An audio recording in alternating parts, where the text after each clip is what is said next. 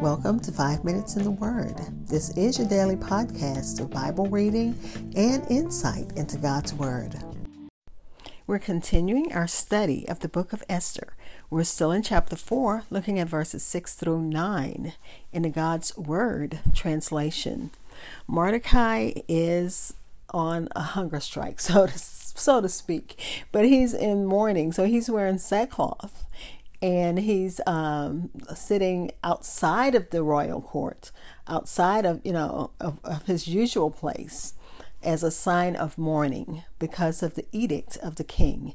And Queen Esther's concerned. She doesn't know what's going on, so she's asking Mordecai to let her know why he is doing this. But let's listen to God's word. It reads, "So Hathach went out to Mordecai in the city square in front of the king's gate. Mordecai informed him about everything that had happened to him. He told him the exact amount of silver that Haman had promised to pay into the king's treasury to destroy the Jews. He also gave him a copy of the decree that was issued in Susa. The decree gave permission to exterminate the Jews. Hathach was supposed to show it to Esther to inform and command her to go to the king, beg him for mercy, and appeal to him for her people. So Hathach returned and told Esther what Mordecai had said." Again, this is Esther chapter 4, verses 6 through 9 in the God's Word translation, which gives it a title, Esther's Problem. I'll be back with insights and we'll close with prayer.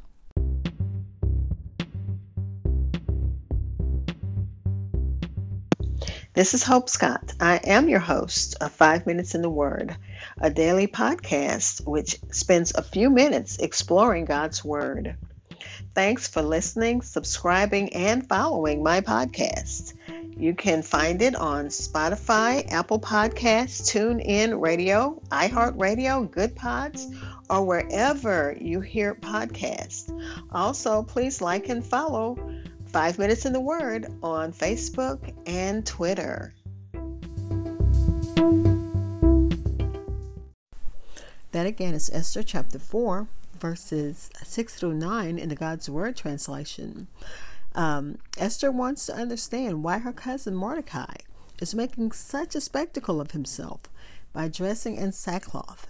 And remember, when you're dressed in sackcloth, which is a sign of mourning, which isn't allowed in the palace gates. He couldn't do what he usually did, which was be in the palace gates and probably greeting and speaking to everyone. So because he's in sackcloth, he can't do that.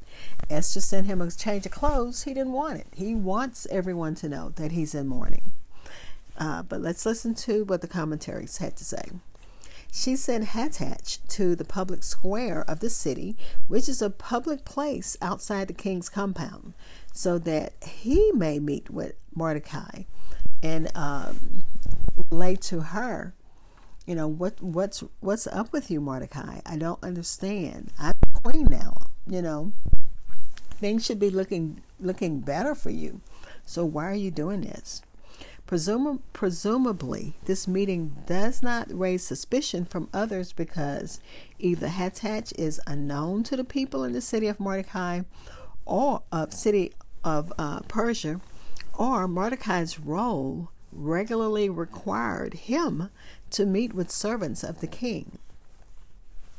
And he tells Hathach to tell Esther how much money Haman has promised to give the king.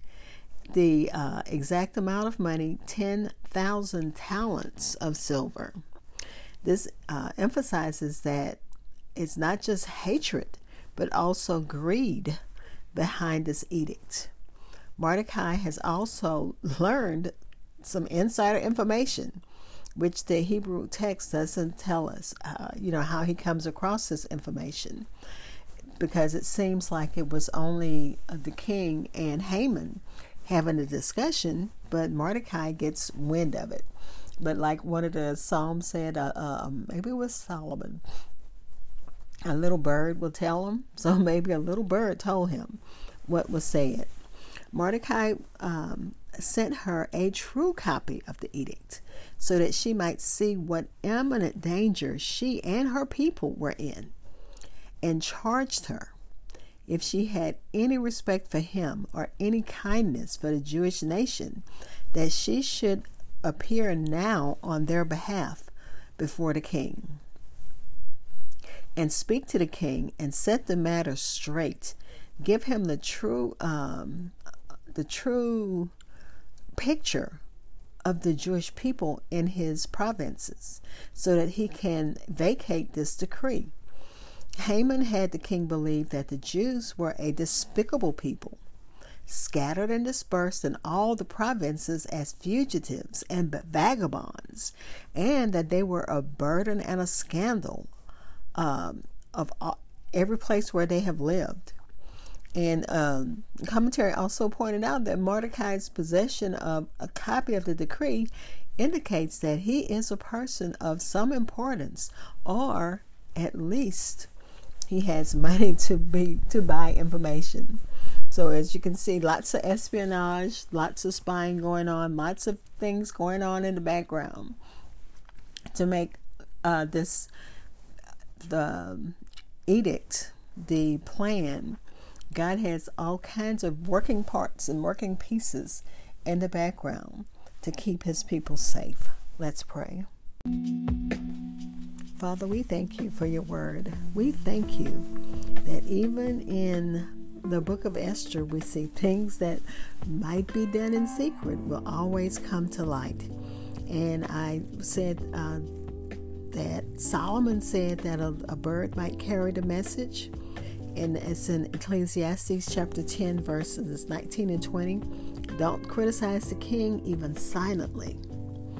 And it goes on to say, a bird might carry the message and tell them what you said. So we know in this case, a bird didn't tell them. We don't know how Mordecai gets the inside story on what's going on in the palace. But God, we thank you, because you're always going to have a ram in the bush. You're always going to have a witness. You're always going to have a protector for your people. And we thank you for that. Father, we pray for those who need you in a special way. You know what the needs are, and we're thanking you in advance for answered prayers. Praying for those who need a special kind of healing, special kinds of financial help, special even a place to live. As we're listening to, as you know, politicians are talking about people in Texas who still are suffering from the freeze last year, a year ago exactly to this day.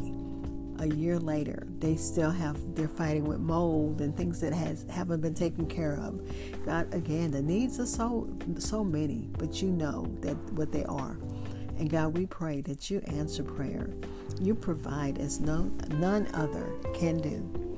And we thanking you in advance. In the name of Jesus, amen.